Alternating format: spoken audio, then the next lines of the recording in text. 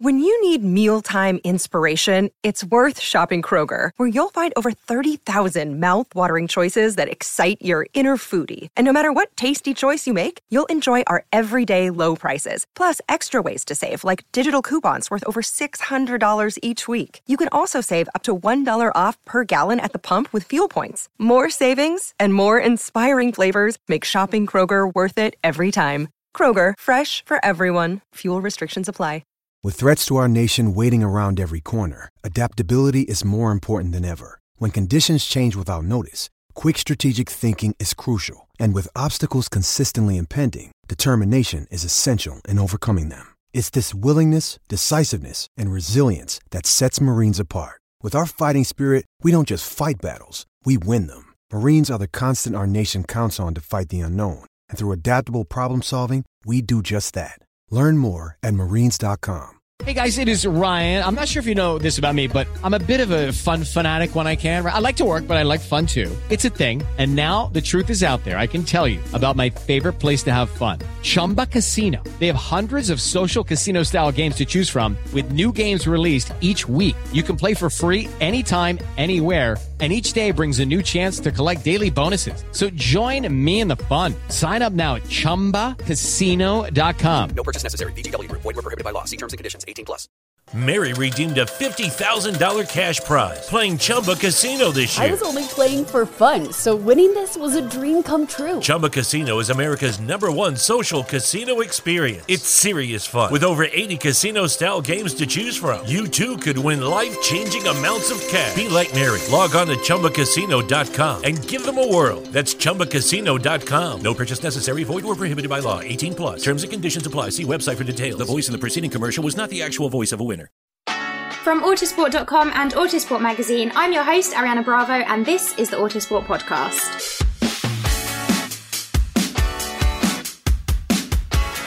Where do we even start? The Hungarian Grand Prix was non-stop with drama and chaos, ultimately finishing up with Esteban Ocon securing his first ever Formula One. He was joined on the podium by Sebastian Vettel and Lewis Hamilton. However, as we go into recording, Vettel is currently at risk of losing that second place as 1 litre of fuel could not be obtained post-race, and this is being investigated by the stewards. So stay tuned on that one. If anything breaks as we are recording, of course, we will bring it straight to you. First lap chaos resulted in 5 drivers being eliminated after Valtteri Bottas locked up and took out Lando Norris and Sergio Perez, with Max Verstappen also getting caught in the collision. Meanwhile, Lance Stroll also had troubles and collided with Charles Leclerc, which then caused Daniel Ricciardo to spin, but the McLaren managed to survive the incident, whilst Bottas, Perez, Norris, Stroll and Leclerc all retired soon after and the red flag was brought out. We had a particularly bizarre moment when it came to the race restart, as all the remaining drivers except Lewis Hamilton returned to the pits after the second formation lap to swap their inters for medium slicks, but Hamilton stayed out, resulting in him taking the standing start all alone and instead having to pit a lap later and dropping to the back while Esteban Ocon took the lead. As the race unfolded, Esteban Ocon maintained that lead, resisting pressure from Sebastian Vettel, while late in the race, Hamilton was on the charge, hoping to get back the win, but some absolutely incredible defensive driving by the second Alpine of Fernando Alonso held the Mercedes back, ultimately helping Ocon secure that win. There have been a number of investigations by the stewards, several drivers receiving reprimands, and we are going to be covering as much of it as we can in today's podcast. And joining me to chat is Jess McFadden, Director of Digital Strategy at Motorsport Network, and Luke Smith, F1 reporter for Autosport. Guys, we have a lot to get through today. Thank you for joining me. I know you are both probably absolutely exhausted from all of today's action, but we're going to kick it off the same way we always do, and that is going to be with ratings out of 10. You guys haven't even thought about this yet, probably, but we're going to go straight into it. Luke, I'm putting you on the spot first this time. Well, if we say that 10 out of 10 is like the perfect Formula One race and therefore pretty much unobtainable, I think I put this as a 9. I think it had pretty much everything we could want. I think we had drama, we had a shock winner, we had, I think, quite a feel-good factor to it all as well. We had a wet start, we had that dry transition, we had gambles in the pit stops, we had fights through the field, we had overtakes, we had a bit of drama on sort of team radio, we are just everything. Like, it was such a good race. It was such a good way for us to ride into the second half of the season and into the summer break.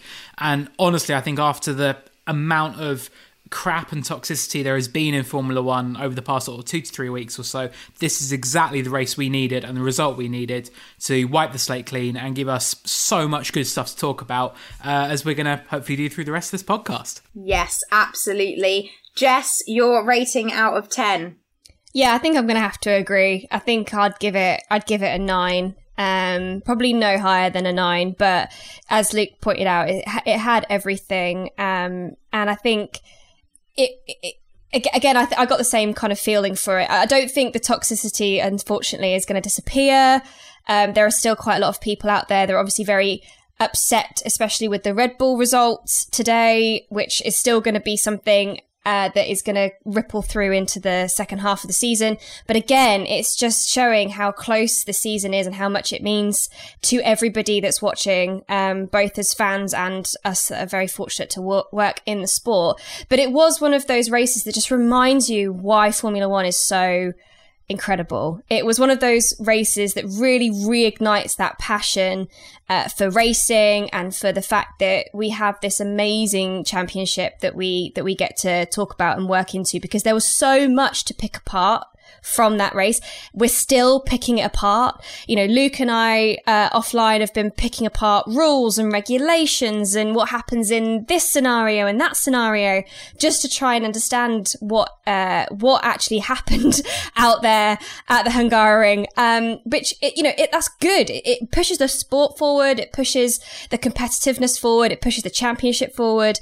And as Luke said, we've got that feel good story both in Ocon and potentially not Vettel anymore, but Ocon and Vettel on the podium in terms of unlikely podium finishers, if we're gonna call them that, kind of in terms of where the teams stack in this season. But also the Williams story is another great story, and we just saw so many individual performances that were so brilliant. We don't have enough time. We're probably not going to have enough time to talk about all of them, which is unfortunate. But when you have a race like that, you're onto a good one.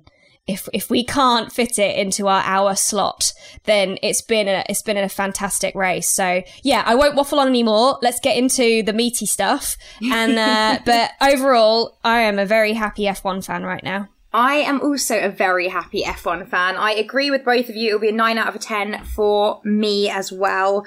It just gave us everything, didn't it? It really did. It was just non-stop. It pulled on all of our emotions. Whether it was the retirements, the win, everything. It just, had it absolutely all. We're going to get straight into it. I mean, I don't really know where to start, but we're going to start at the start, as that seems like the most logical place in all of this craziness. And let's discuss that opening lap and all of the chaos from those collisions. Luke, just talk us through where it all went wrong there. Valtteri Bottas just kicking off an absolute chaotic scene. Yeah, totally. And I think that when we look at the start, I think it boils down into two separate incidents. So the first one was, as you say, pretty obvious. It was Valtteri Bottas at fault for that. So he made it a pretty bad start and he slipped behind Lando Norris and a couple of other drivers on that run down to turn one. And then just appeared to completely misjudge his braking point and clattered right into the back of Norris. That sent Norris then on into the path of Verstappen. Bottas's car then sped off to the other side and went into the path of Perez. So it was both Red Bull cars sort of taken out in one fell swoop. And Perez was eliminated on the spot, as was Bottas. Verstappen, he had a lot of damage on his car, lost his whole right-hand side barge board. But he was able to get back to the pits. And obviously under the red flag, they could do some repairs, but not all repairs, because he did have a lot of damage he was carrying through the rest of the race. And I mean, looking at the onboard of that incident, I'm amazed he even got back in the race, because it was such a big hit. And it really did hit that sort of very fragile sort of area of the car, sort of between the between the wheel and the barge board, I guess, sort of where you got the sort of suspension, everything quite exposed. So yeah, I think he was quite fortunate there. And then in the second instant, we saw Lance Stroll, who I don't know where he was going. Like, it looks like he kind of was driving onto the grass, and he explained afterwards like he was just trying to avoid all the incidents and everything going on. But he said that the moment he hit the brakes, he knew he'd messed up, and he kind of hit the brakes and tried to sort of get off to the right and to avoid Charles Leclerc in front of him, but didn't. Completely took out Leclerc, and then that in turn spun Daniel Ricciardo as well. Obviously, you've got drivers kind of going all over the place to avoid these various incidents, and then that led just to the crazy order that we were left with that would ultimately define how this race result looked. It was pretty dramatic instance. Obviously, Red Bull were pretty unhappy. I think they made the comment that it's taken out by Mercedes again on the first lap's not ideal, but obviously, let's not entertain any conspiracy theories or anything like that. But it's very unfortunate for Red Bull, obviously. Very unfortunate for Lando Norris as well. He had to retire despite getting back to the pits under that red flag. And it was crazy, but it did allow for some big gains. I think we saw, obviously, George Russell, Nicholas Latifi, they made huge gains under all of that. I think they both made up a good sort of 10 positions or so. Same for Carlos Sainz, same for Yuki Tsunoda. Really, really crazy instance. Luckily, it was good that everyone walked away, because obviously, shunts like that, even at a slow speed corner like turn 1, it's always sort of a worry, particularly when there's so many drivers involved. And I made the joke on Twitter that Nicholas Latifi put up a picture earlier this week of himself in a tank, and nobody knew why. I didn't get it. And a friend of mine who does sort of some PR work, he was like, "Oh yeah, we got sent this, and it's really funny." But that is what it was for. He needed a tank to survive turn 1 at Hungary. Who'd have thought it? Yeah, I mean, that opening lap really just set us up for everything else that was to unfold. From then, we knew we were going to be in for an absolutely crazy, crazy race. As you mentioned, the damage to the Red Bulls and to Max Verstappen, to get him back out. I went into the pit lane when it was red flagged, and I was actually we were going to try and get an interview with Max as they were doing the work on his car, but it was just hectic. I mean, you could feel the stress and all of the emotions of those mechanics hard at work trying to get it fixed. But as you said, I mean, we were surprised that they sent him back out as well. Jess, what did you make of that? Do you think it was Red Bull just thinking, look, we need to keep a car in the game here? I mean, we know how efficient and handy those Red Bull mechanics are. They have pulled some absolute worldy fixes. Actually, yes. I guess, not ironically, but maybe, kind of interestingly, at Hungary this time last year, well, not this time last year, but at Hungary last year, when they managed to do that incredible fix on the grid when, again, during a slightly soggy reconnaissance lap, Verstappen had his off and caused a bit of damage before the race had even begun. So, I think Red Bull, if they could run a car, they were going to run a car. They can't. That's how tight the championship is. They can't afford to lose any more points in this championship if they are looking to secure that constructors championship as well as obviously the drivers championship. But it's the constructors, as we all know, where the money is, and they, I think, were just going to, if the car could run, they were going to run it. And it was going to be a damage limitation race. And that's exactly what we saw. I think Max ended up saying afterwards, after the race, that his car had less downforce than the Haas, which is kind of to give you context of what Max was dealing with, because we know that Haas is a bit of a dog to drive. But we saw some great battles with Schumacher's Haas and Max Verstappen, which again was something maybe, the amount of things that we said, I on the Sky coverage when we heard, I'm sure we're going to get further down the line, but we heard so many weird things coming over commentary, like Crofty getting excited that Hamilton was passing Giovinazzi, which, it's not exactly something that we're used to hearing any excitement around. That's usually Hamilton passing a backmarker, but in that instance it was for position. But it's a similar thing when we saw Verstappen battling Schumacher, which was a great battle. It was for Schumacher, I thought it was a brilliant race for him, getting elbows out and racing against these drivers who we're labelling as superstars.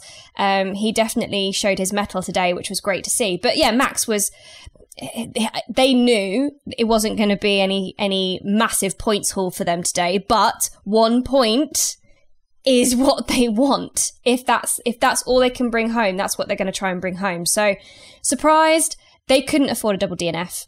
So they were going to try and bring home as little the little that they could. So yeah, I think that was kind of the situation going on at Red Bull today. Before we move on to all of the other different instances that happened, what do you think, Luke, that this means going forward? I mean, obviously we've got the summer break now. Championship standings changed a little bit from before we went into the race. What do you think this means now for those in the Red Bull camp and those in the Mercedes camp? How do you think each side are feeling? I think Mercedes, I mean, they said after Silverstone that they would love to be able to leave Hungary leading both championships, and they've done that. And that, I think, is, I don't know how they've done that, but they have. So full credit where it's due. I think they've done a good job of, obviously they've been very fortunate, but also capitalising where it's mattered. Obviously, Lewis Hamilton has put in 2 stunning recovery drives in the last couple of races. But I think Red Bull, I think it's been a turbulent couple of weeks for them, for many, many reasons. And I think that the team now has to go away, and I think it's got to sort of really reset. And this was a question put to Max Verstappen afterwards, and he said, it's not about resetting, like, we just got to come back to the next race and approach every race the same, obviously. But I just think that, look, really, they should be absolutely walking both championships right now. And I think for Max in particular, if you remove this, Silverstone and Baku, then there's a good sort of 60 points on the table there. That's a big total, and that would really put him in control of this championship. And I think that Mercedes, the fact that they've got back in the hunt, that this upgrade brought to Silverstone has clearly made a step forward that's balanced things out a little bit more. I think that, it's going to put a bit of pressure on Red Bull. So I think the team's got to go away, and I think, it's got to address everything that's happened over the past couple of weeks, because I don't care what the team says. I think that they've got some serious things that they do need to sort out there on a number of levels. And then they've also got to think about, okay, how do we win this championship? Like, we've got the fastest car, we've got Max Verstappen, who's at the absolute peak of his powers right now. We cannot throw this away. Let's say all our bad luck for the season is gone, that we've had our sort of like drop points that you're always going to get no matter how good you are. And now we've just got to smash this second half to really make sure we take control of this championship. And I think that, it's going to be really interesting to see how they deal with that. But there should always be, I guess, that confidence. They do actually have the quicker car, and that I think they do have the better package all round right now.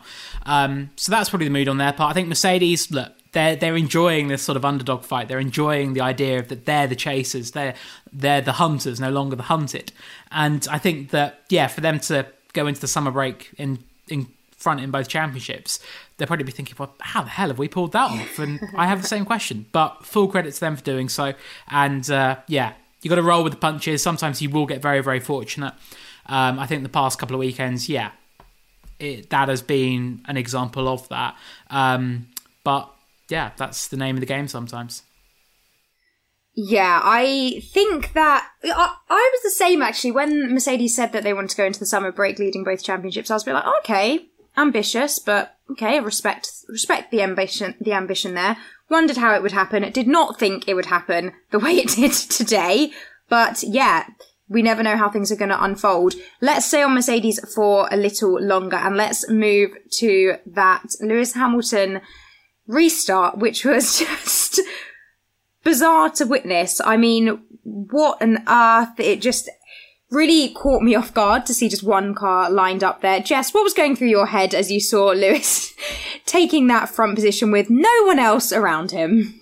It's one of those scenarios, and I'm sure Luke's going to jump in here with because he's been speaking to Toto Wolff and everybody after the race, which I didn't. But from where we were sitting, it's kind of one of those scenarios where actually being the lead car is a bit of a handicap, because people ahead of you can make calls based on what you do and not the other way around. So you've either got to absolutely nail your call, or you're going to be the sitting duck, essentially. I was quite shocked, given the state of the track, that he wouldn't make the call to go to slicks. But as Toto Wolff said, and as Mercedes have said, they believe that if they had done, because of the position of their pit box, they would have come out behind everybody anyway. So they didn't want to give up track position. They wanted to come out with as much of a lead as they could, and then hope to make a change. But that wasn't to be, because everybody else behind them was like, no, this track is dry enough for slicks now. We're coming in.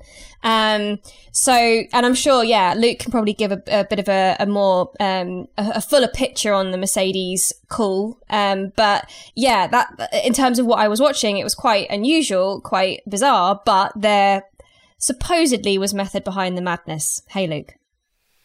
Yeah, there was. And yeah, as you say, Toto Wolff, he explained it after the race, and he said that at the time it was 100% the right call, and he stood by that call because, as you say, because of the train of cars that would have been coming through the pit lane, obviously Mercedes would have had to sit there and wait for them to pass before then sending Lewis into the fast lane again. He estimated that Lewis would have come back out in about 6th place, so obviously giving up that track position and advantage. And there is the argument of, well, 6th is better than 14th, which is where Lewis ended up, but they also didn't expect the track to dry out as quickly as it did, but it just went bone dry pretty much all of a sudden. So yeah, that was the Mercedes side of it, and it was a very bizarre thing to watch. But it could actually have been even more bizarre, because if Lewis had also come into the pits, and therefore we would have had all 15 cars still in the race in the pit lane making the change to slicks, what would have happened is that we'd have had the man go across with the green flag waving as he does at the back of the grid, with no cars in front of him. We would have then watched all 5 lights, 1, 2, 3, 4, 5, go out with no cars underneath them. And then all eyes would have been on the pit lane, and the light would have gone from red to green, and that would have been the official sort of race resumption.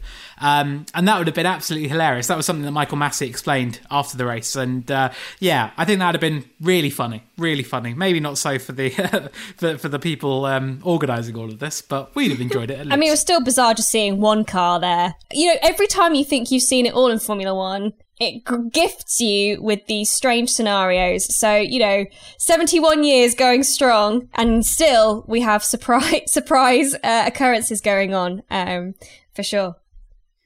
And let's talk about what happened after that, because as we've said, Lewis dropped to the back because he then had to pit the lap later.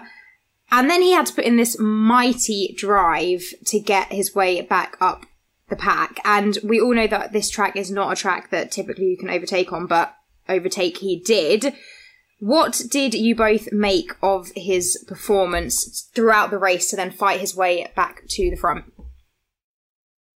I thought it was, brilliant. Absolutely brilliant once again from Lewis. And ultimately, we can always say that, it's the fastest car or whatever, but we're not in the days of the early hybrid era where the Mercedes was like exponentially quicker than the rest of the field. Like if you're in dirty air, as we saw him sort of struggling very early on behind Giovinazzi, it's not easy at all. So I think the real sort of mastery came when he made those pit stops. Obviously he gained a lot of places when he made that switch to hards initially, and got the undercut on a lot of cars that were ahead of him. And and I think then they got into a position where they looked and go, well, hang on, we can get another stop in here, get on the mediums, and then find time. And when he was going 3 seconds a lap faster, 3.7, was the absolute peak of it, faster than Ocon and Vettel at the front, I think we kind of thought, okay, well, Lewis is going to be in here. And that was until he came across Fernando Alonso, who put in, as I'm sure we're going to get into, just a majestic drive, and at one point sort of stoked a little bit of ire from Hamilton on the radio, but I don't think it was anything too bad. And just showed us that he is absolutely back to the peak of his powers, and it was so good to see. And without that, Lewis, would have won this race. He would have, because he was so much quicker. The strategy worked so well. He was absolutely flying out there. We know how good he is around Hungary. And the fact that he only, even once he cleared Sainz, I think he had 3 laps to go, and he was something like 8 seconds down on the leaders. And he crossed the line 2.8 seconds behind Ocon. So he was still finding huge chunks of time, even towards the end of the race, when those tyres were probably past their best. That would have been just a remarkable fight back. And I think he can be very pleased with 3rd, could be 2nd. And moving to lead the championship. It's a really hard-earned race, and we saw, obviously, on the podium after the race how exhausted he was. And even during the race, I thought, like, there were a lot of times when he was sort of saying, like, oh, is it lap 43? And they were like, no, it's lap 29. And then he was like, oh, so I'm fourth. And they were like, no, you're fifth. And just a few things. And he sort of said after the race, like, sort of on a health side of things, like, he's really been focusing on that, but perhaps it's sort of a bit of long COVID or something. And thankfully he got checked out by the team doctor and is okay and was able to go back to the FIA press conference. But I think all things considered, it was just a real Herculean fight back, I think. Indeed it was. And let's talk about the battle with Fernando Alonso, because what an absolute treat to watch. I mean, on the edge of my seat, loving every single second of it. Jess, how special was it to see that? I mean, it was vintage Alonso, wasn't it? It was just... It almost made me... Because I was one of those people that said, I don't know how I feel about Fernando Alonso returning to F1. You know, like, what is it going to really bring us? Or, you know, they've got this young driver academy, and what's the point if they can never promote a driver into a seat? Like, what is the point in even having an academy? So I was a bit of a naysayer. But today I was like, well, I'll eat my words, because, you know, the guy has still got it. And not that I ever doubted that he was an incredible racing driver. He clearly is. He's gone on and done so many amazing things since he's left Formula One. You know, he's done Dakar rallies, he's won Le Mans, he's chasing down the Triple Crown. Like, he's not exactly slowed since leaving Formula One on a hiatus, not a retirement, as I'm sure he would love everybody to remember, because obviously he's come back. But just it was just so enjoyable to watch. It was just brilliant, and I think it just shows you again. I think especially after our previous time out at Silverstone, clean, hard racing. And that is what we want to see. Like, we want to see clean, hard racing. And he just made it. I loved even like watching his, you say body language. I guess it's not really the right thing to say when you're talking about a car, but you could tell, like, he was making that Alpine as wide and as strong as he physically could. And this is Lewis Hamilton we're talking about. You know, this is one of the greatest drivers we've ever seen against another one of the greatest drivers we've ever seen. And just absolutely, basically going, absolutely not, you're not coming past, mate. This isn't happening. Find another way around. And it was only when Alonso made a mistake that Hamilton could get by.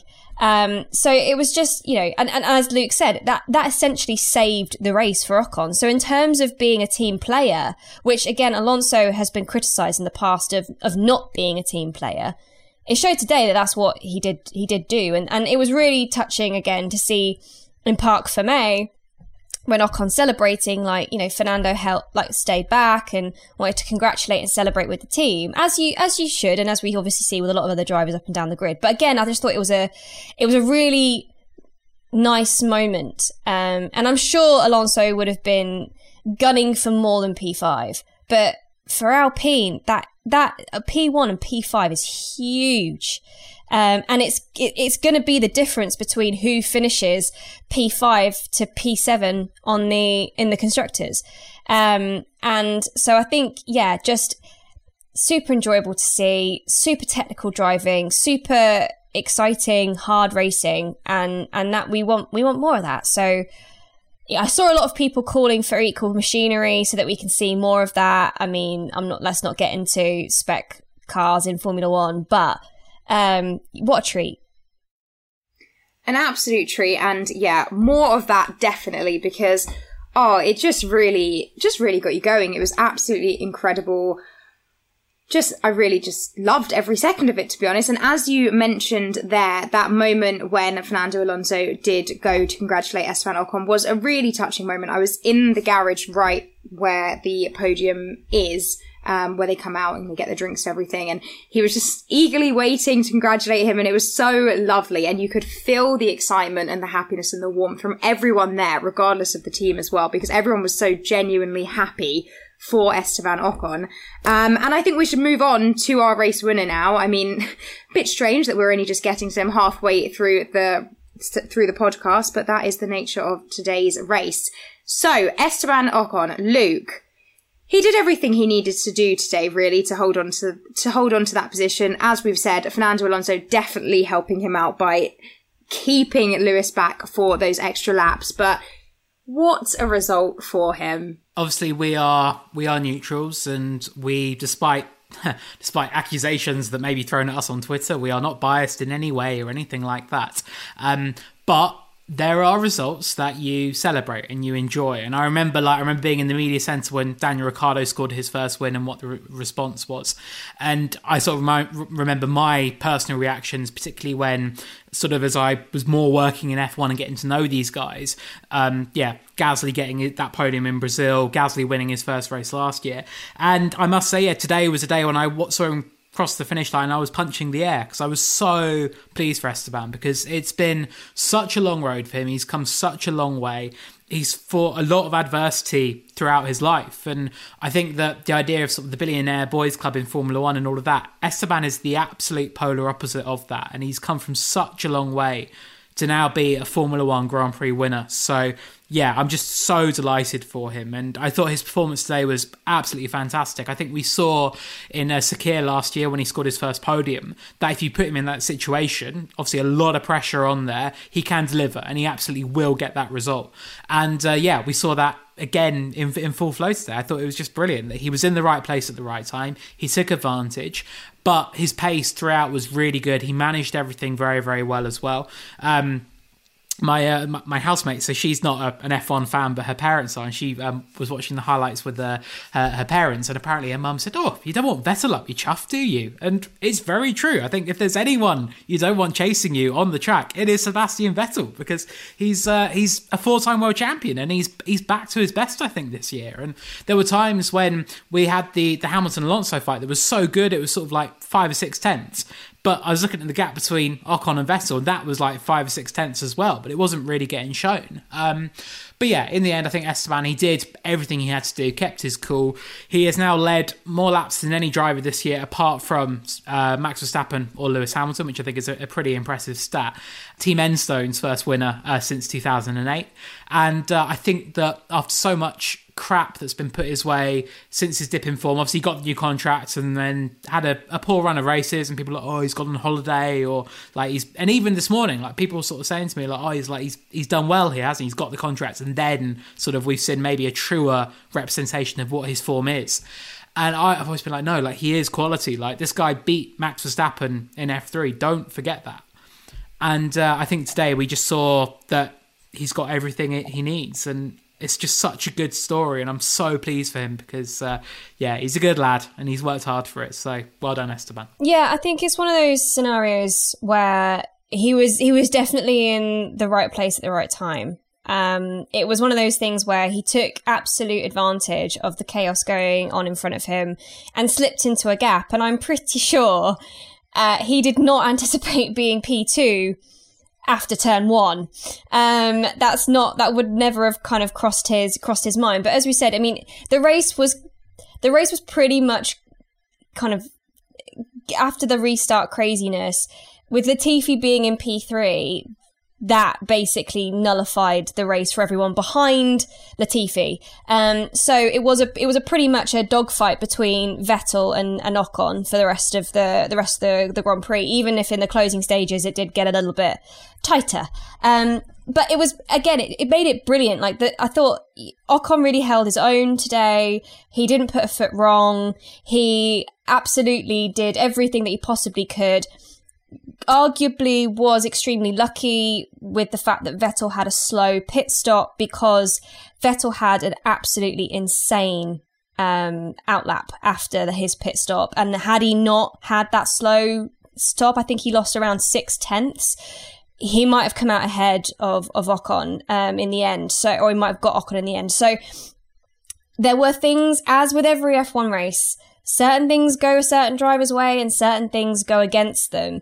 But in terms of what he had to do to get that victory today, I mean, it was just brilliant to see. Because Luke says, like, a lot of criticism has been thrown Ocon's way, especially this season. Kind of up until Silverstone, he was having a torrid time, really not anywhere, not, kind of fading into obscurity almost in terms of recent run of form. But since this chassis change, it seems to have, which happened at Silverstone, it seems to have come back to Ocon. And I mean, you can't really do much better than a race win off the back of a major update. So, whether or not he's going to manage anything like this again probably remains to be seen. But I think again, it was a mixture of things going right for him, being in the right place at turn 1, having Latifi slow everybody down, Vettel getting a slow pit stop. But, we can't take away from the fact that he still did hold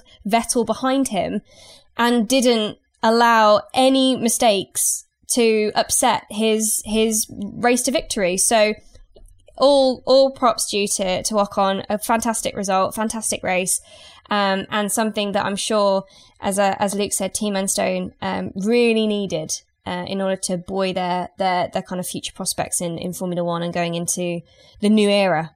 Before we continue unpacking all of the action for today, we have to say a massive thanks to today's Autosport podcast sponsor for helping to bring you the show. Formula One and money go hand in hand, whether you're a team boss with plenty of it or an aspiring young rookie with not enough of it. And our friends at Free Trade want to remind you about the importance of growing wealth over the long term. If you're new to investing yourself, don't be put off by thinking it's complicated. You can start easily with Free Trade. They are on a mission to break down the barriers and open up stock investing to people like you and I. There's no commission to trade, so you can keep more of what you make, and you can join the 700,000 other investors using their award-winning app. It's super easy to use. They're UK regulated. They cover stocks, ETFs, and investment trusts. And you just need £2 to jump on the app. So head over to freetrade.io/autosport and get a randomly allocated free share worth between £3 and £200, such as Greg's, Rightmove, or Apple when you register, and fund your account. Remember, when you invest, your capital is at risk. Other charges may apply, and remember to use our URL so that they know that you've heard it here. That's freetrade.io/autosport for more details. Let's talk about Vettel though, because as I said at the top of the podcast, he is under investigation. I don't believe we've heard any outcome of that. Luke, can you just talk us through a bit more detail why he's under investigation and what the situation is with that? Sure. So at the end of every race and at any point through the event when cars are scrutinised by the FIA or go through scrutineering, they are always required to provide a 1 litre fuel sample. And that's been standard for many, many years now. And Vettel, and I think it was quite an odd situation after the race that it was only Lewis Hamilton who actually parked his car in Parc Fermé, that the other two cars weren't there.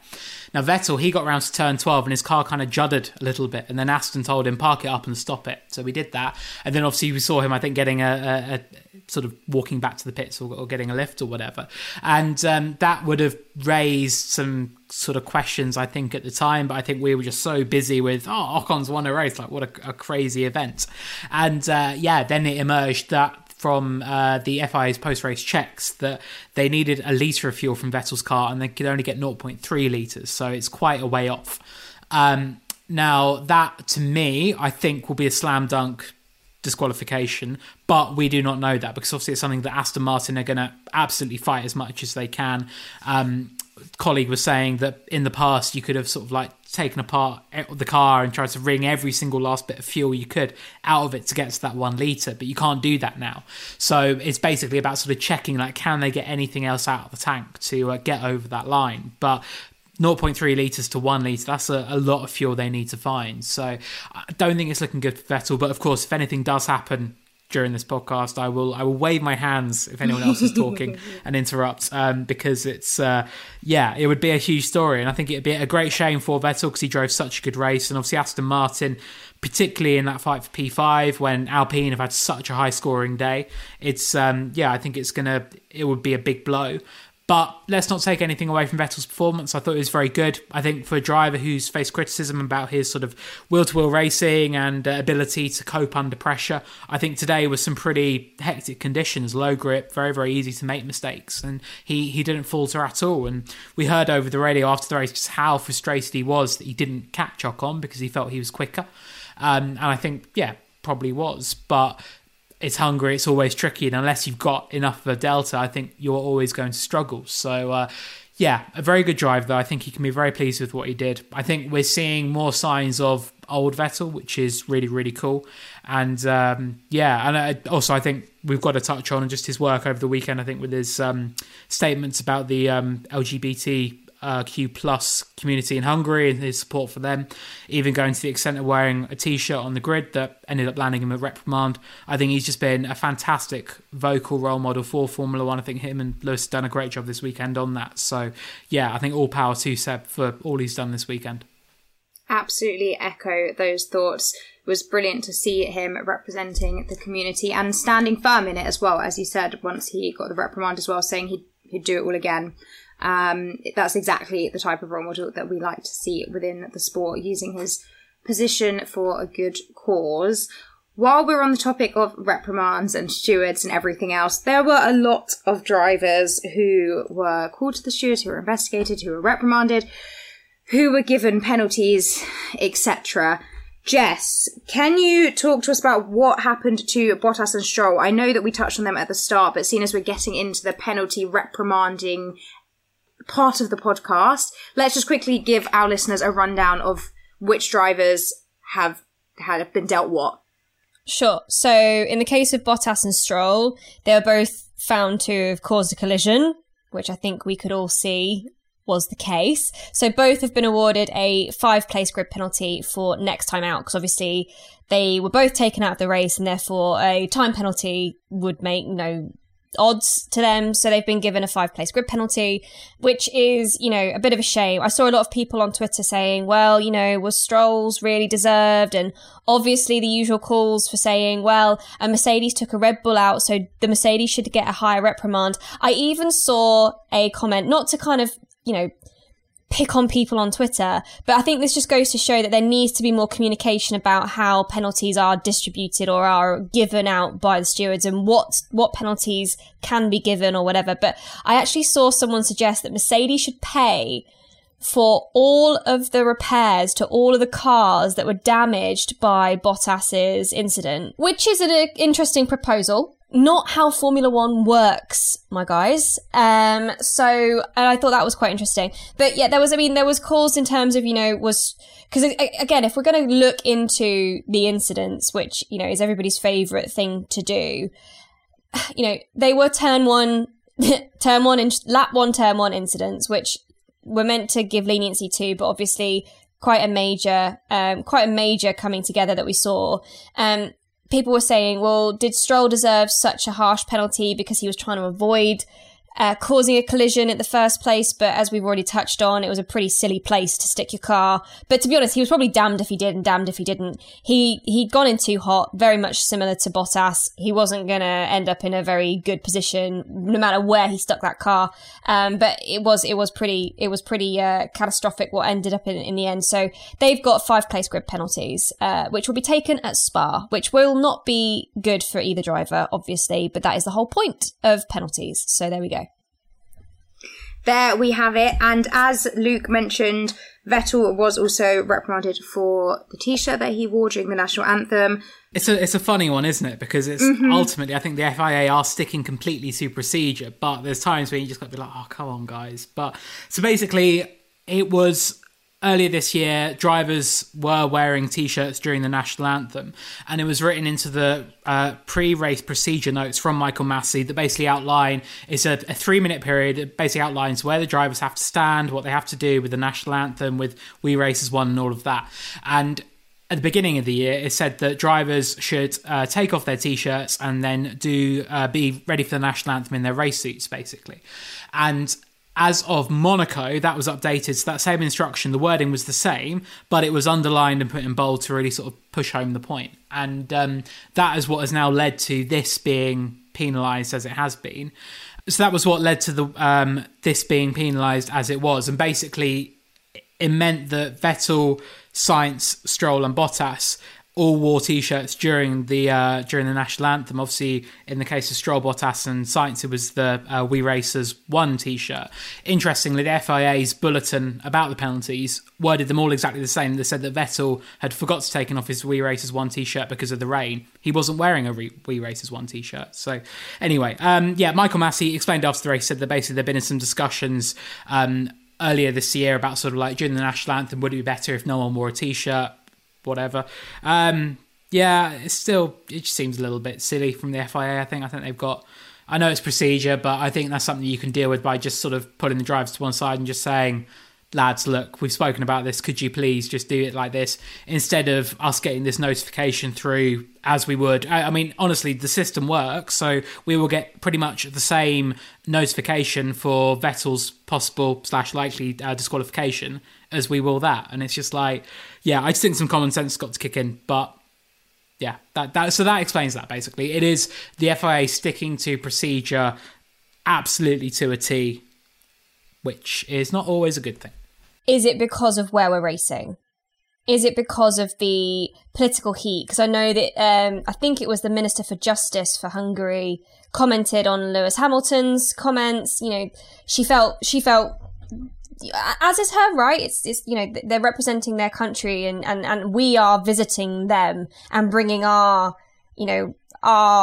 thoughts and feelings into their country. They're going to state their position, especially when it's so politically charged. She was very critical of Lewis, saying, you don't understand about this policy. You're just coming in with your own thoughts without having done the research, and therefore, stick to racing cars, have a good race weekend, but pretty much leave it there. And obviously, this is the point of Formula One, is that we are still racing in locations where this whole We Racers Won narrative is in conflict with where we are racing. And I know it's a massive, massive criticism that a lot of fans have and a lot of other people have in terms of how do we then position it.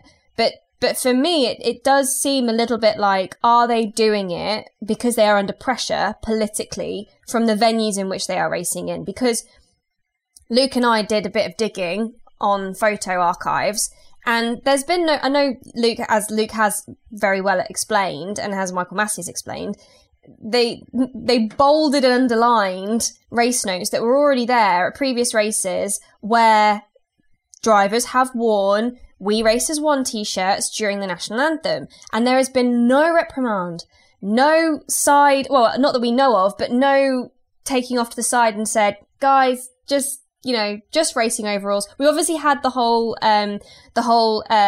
incident of Lewis going up onto the podium and wearing a t-shirt, where there are very clear rules about that, and they did want to very much stick with that in terms of the podium celebrations. National anthem, I guess, is a similar vein, because you're meant to be showing respect or paying respect to the venue.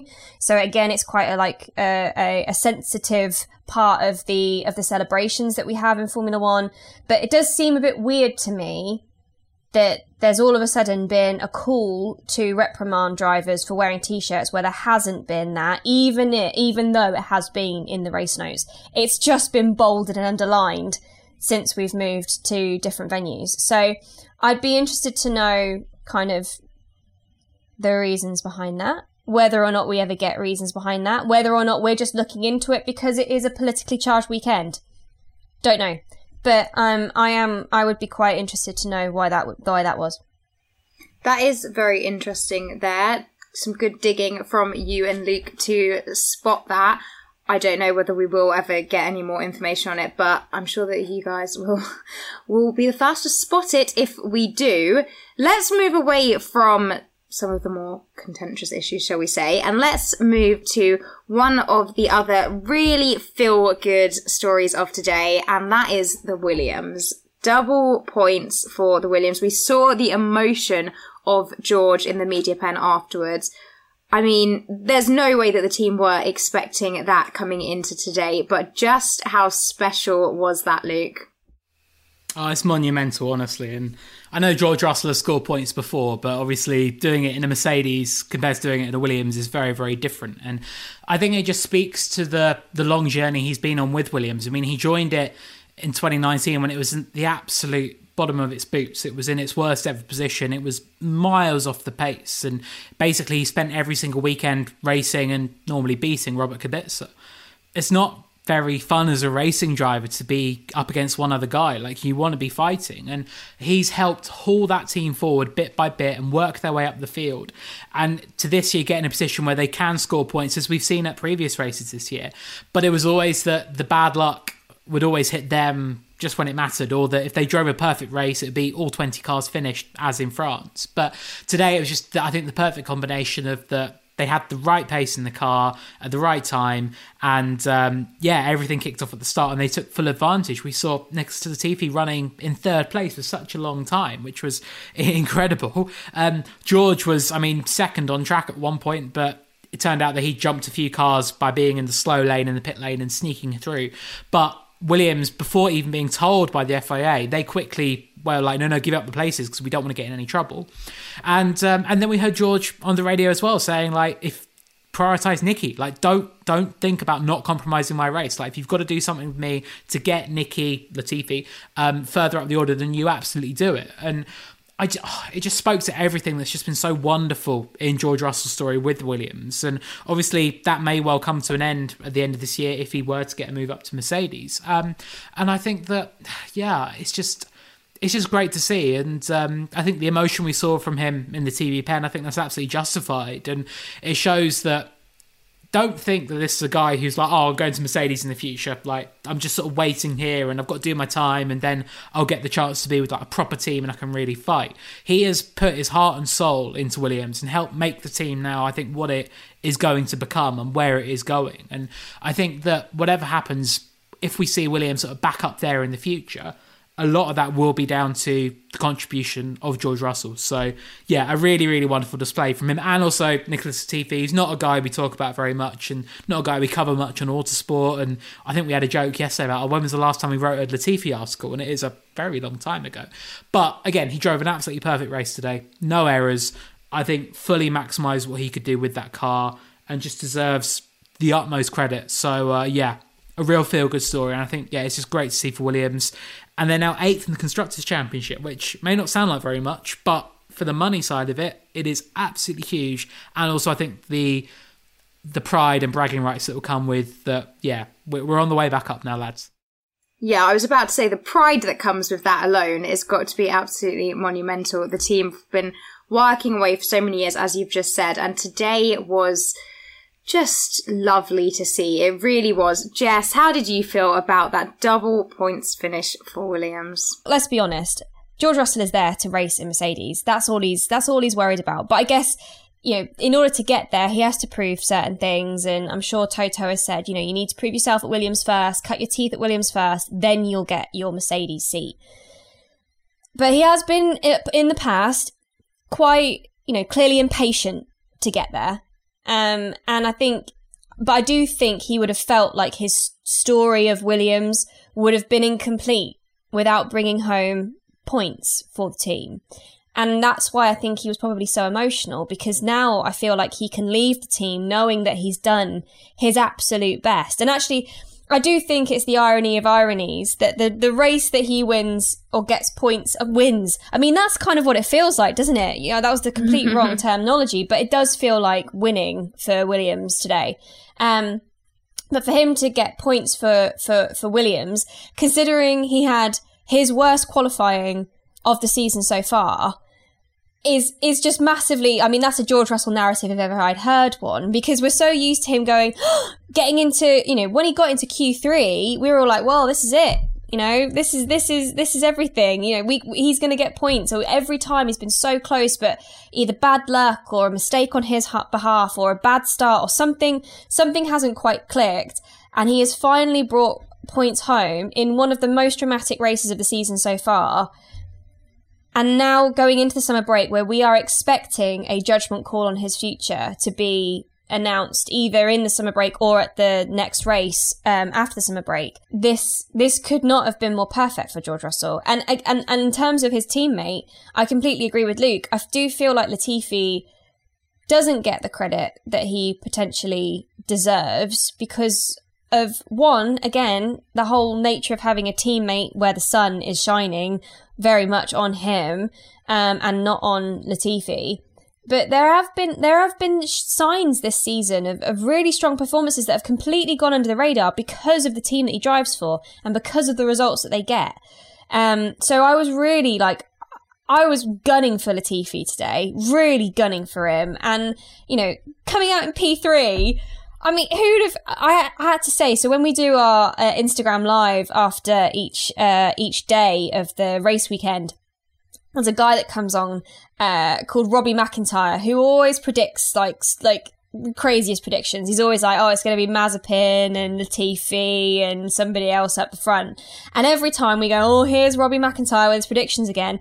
He was almost spot on, can I just say. At one point during this race, he was almost spot on because I think he said Ocon, Vettel and Latifi. And at one point, it was Ocon, Vettel and Latifi. And I was like, well, what parallel universe am I living in where this guy's, trolling predictions are actually true? But I guess, again, that's the wonderful nature of Formula One in terms of there are these occasions where it throws a level of unpredictability in and we have amazing results like we saw today. But yeah, I think to summarise, brilliant result for Williams.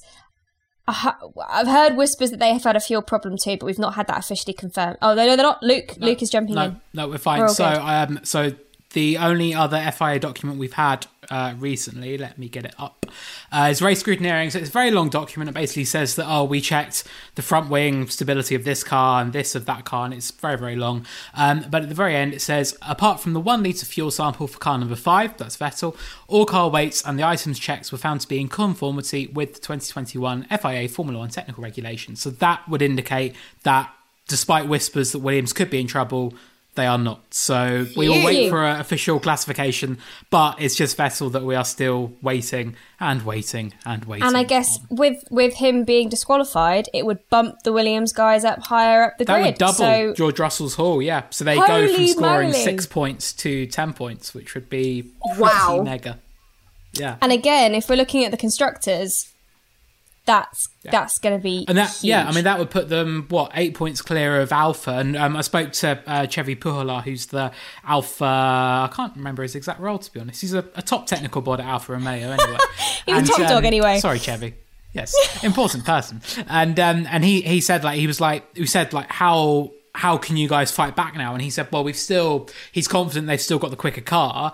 He said we can't obviously overhaul that in one go, but if we can sort of chip away at it, hopefully we can get there. Not entirely sure I do agree with the quicker car thing, but yeah, I think it would just make the challenge facing Alpha now to recover 8th place even more difficult. So yeah, well done, Williams.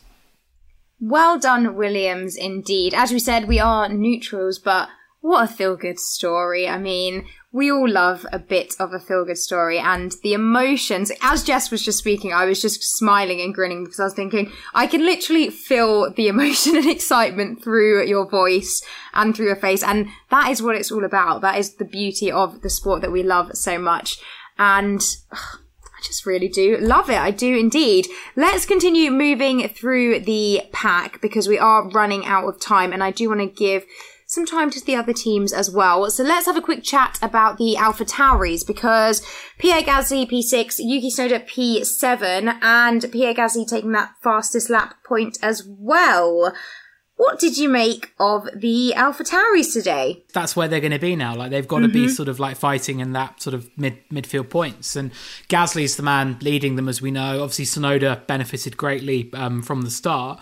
And yeah, we had a point where Tsunoda was ahead of Gasly on track and they swapped them over. And then we heard Yuki getting a bit fiery on the radio, as he does tend to every now and then, say, well, what's the point? Like, I'm just in dirty air now.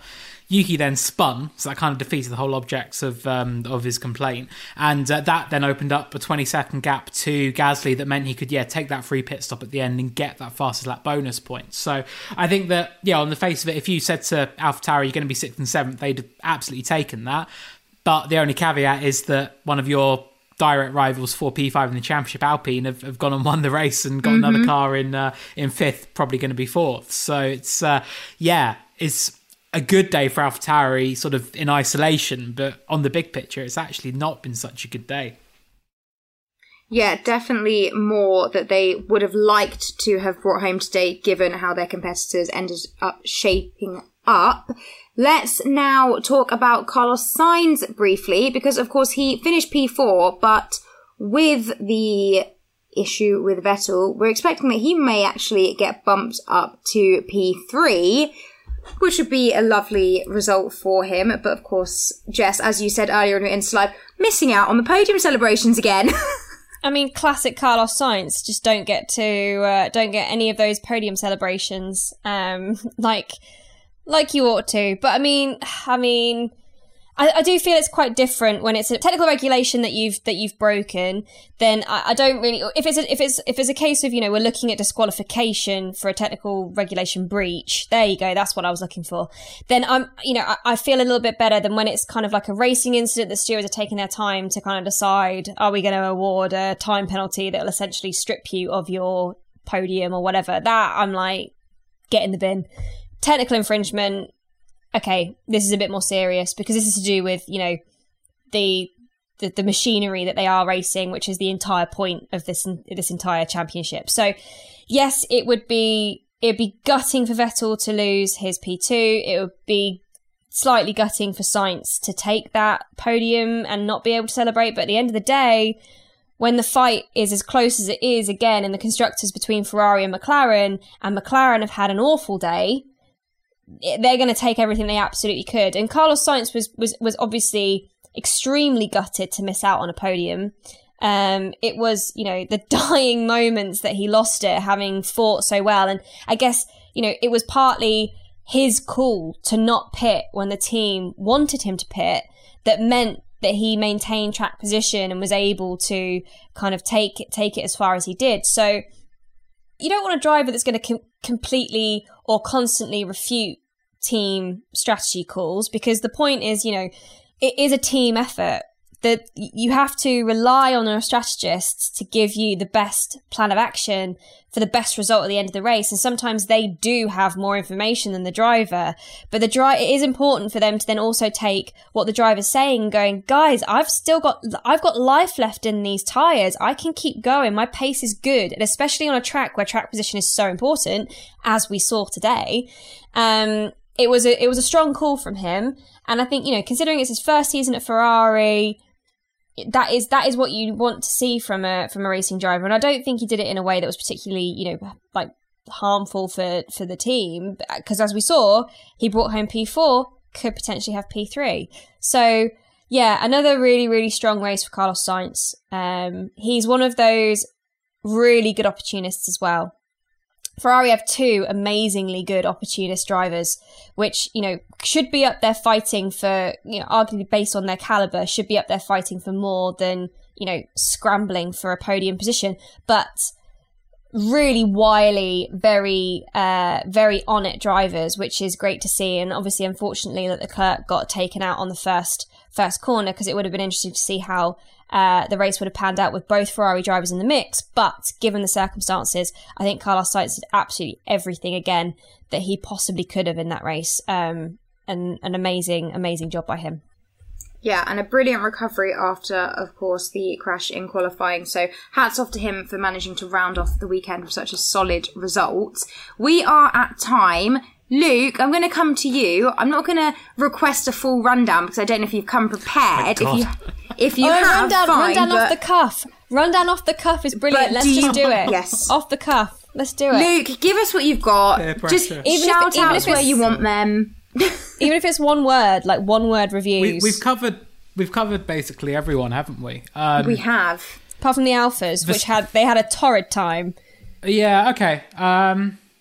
Okay, so Verstappen P10, obviously we saw what happened at Turn 1, had bodywork damage that meant that he couldn't really do a lot. So he did pretty well in the end, actually, to recover that point for 10th. Obviously could be very important come the end of the season. Managed to pass Daniel Ricciardo, who in the end finished 12th for McLaren, and he had heavy bodywork issue damage as well from that first corner collision that involved Leclerc and Stroll. So he was a bit of a victim in that. And difficult day for McLaren, leaving with no points after Lando Norris retired as well. So that's allowed Ferrari to close up to 3 points in the Constructors' Championship.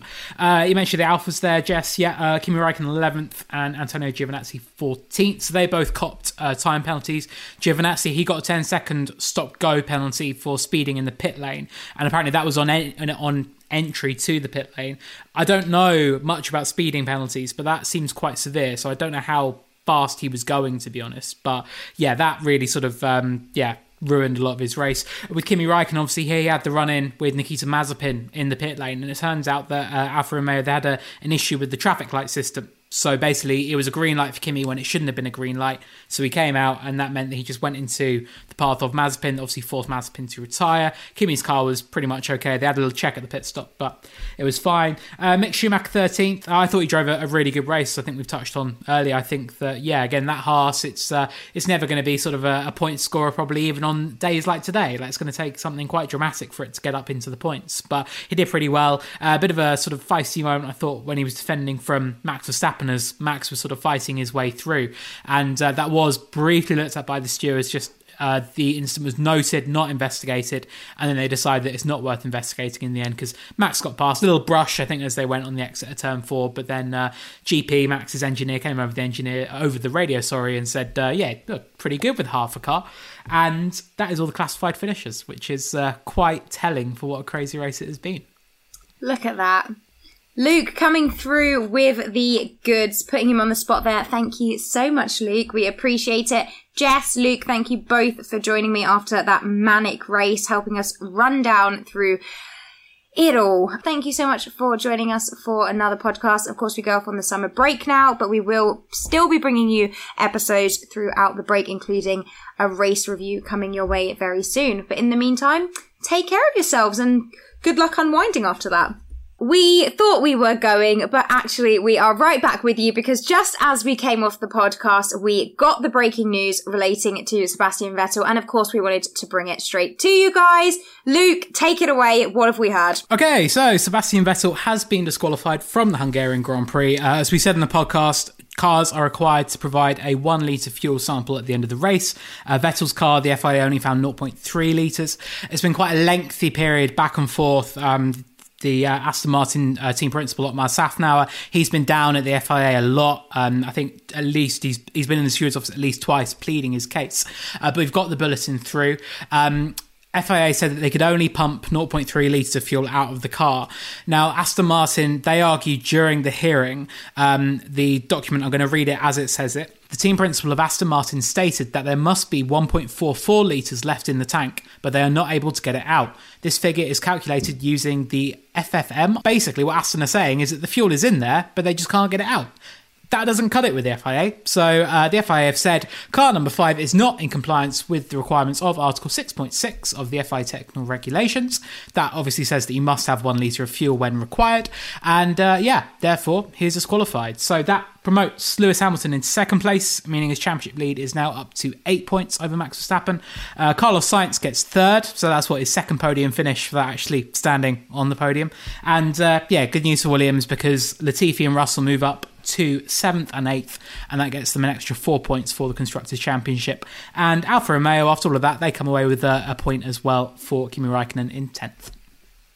There you have it. Look at that, bringing it straight to you. Jess, any thoughts? We sort of knew it was coming, but here it is. I mean, it's naff, isn't it? It's naff after a race like that. It's just a bit... But as we said, I'll stick to what I said, sorry. That's the technical... It's been a long day, all right? I think that's what Otmar Safnauer said in the hearing as well. I'm sure that's exactly what Otmar Safnauer said. No, it's just, after a race that we saw like that, when we've seen such good racing, it is disappointing to see somebody get taken out on a technical infringement. But as I will stick to what I said before, that is a serious thing. I love the fact that Aston are trying to say the fuel's in there, you just can't get it out. I would love to see them try and extract the fuel that the FIA can't. We were talking whilst we went off air before this news broke about the BAR secret fuel compartment, and I bet they're wishing that they had that right now so that they could extract more fuel. Not that would probably land them in any more fortunate situations they find themselves in now. But there we go. Yeah, I mean, it changed the race result. It's a massive blow for Aston. It's a massive blow for Vettel after what was a brilliantly driven race. But that's Formula One. And if you break the technical rules, they are extremely harsh. I mean, when we first heard about this, it was pretty much a slam dunk penalty. We were expecting a disqualification because these are those kinds of infringements where it's kind of like, if we can't get fuel out, we can't get fuel out, and that's it, you're illegal. So there we go. A bit of a shame to be walking away from that with this is the result so late after the race finishing, but it's Formula One.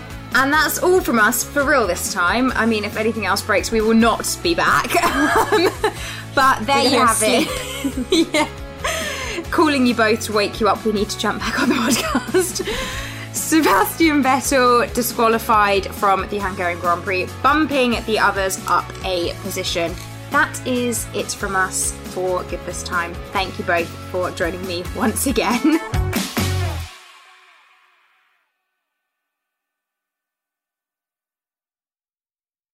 Lucky Land Casino, asking people, what's the weirdest place you've gotten lucky? Lucky? In line at the deli, I guess? Aha, in my dentist's office.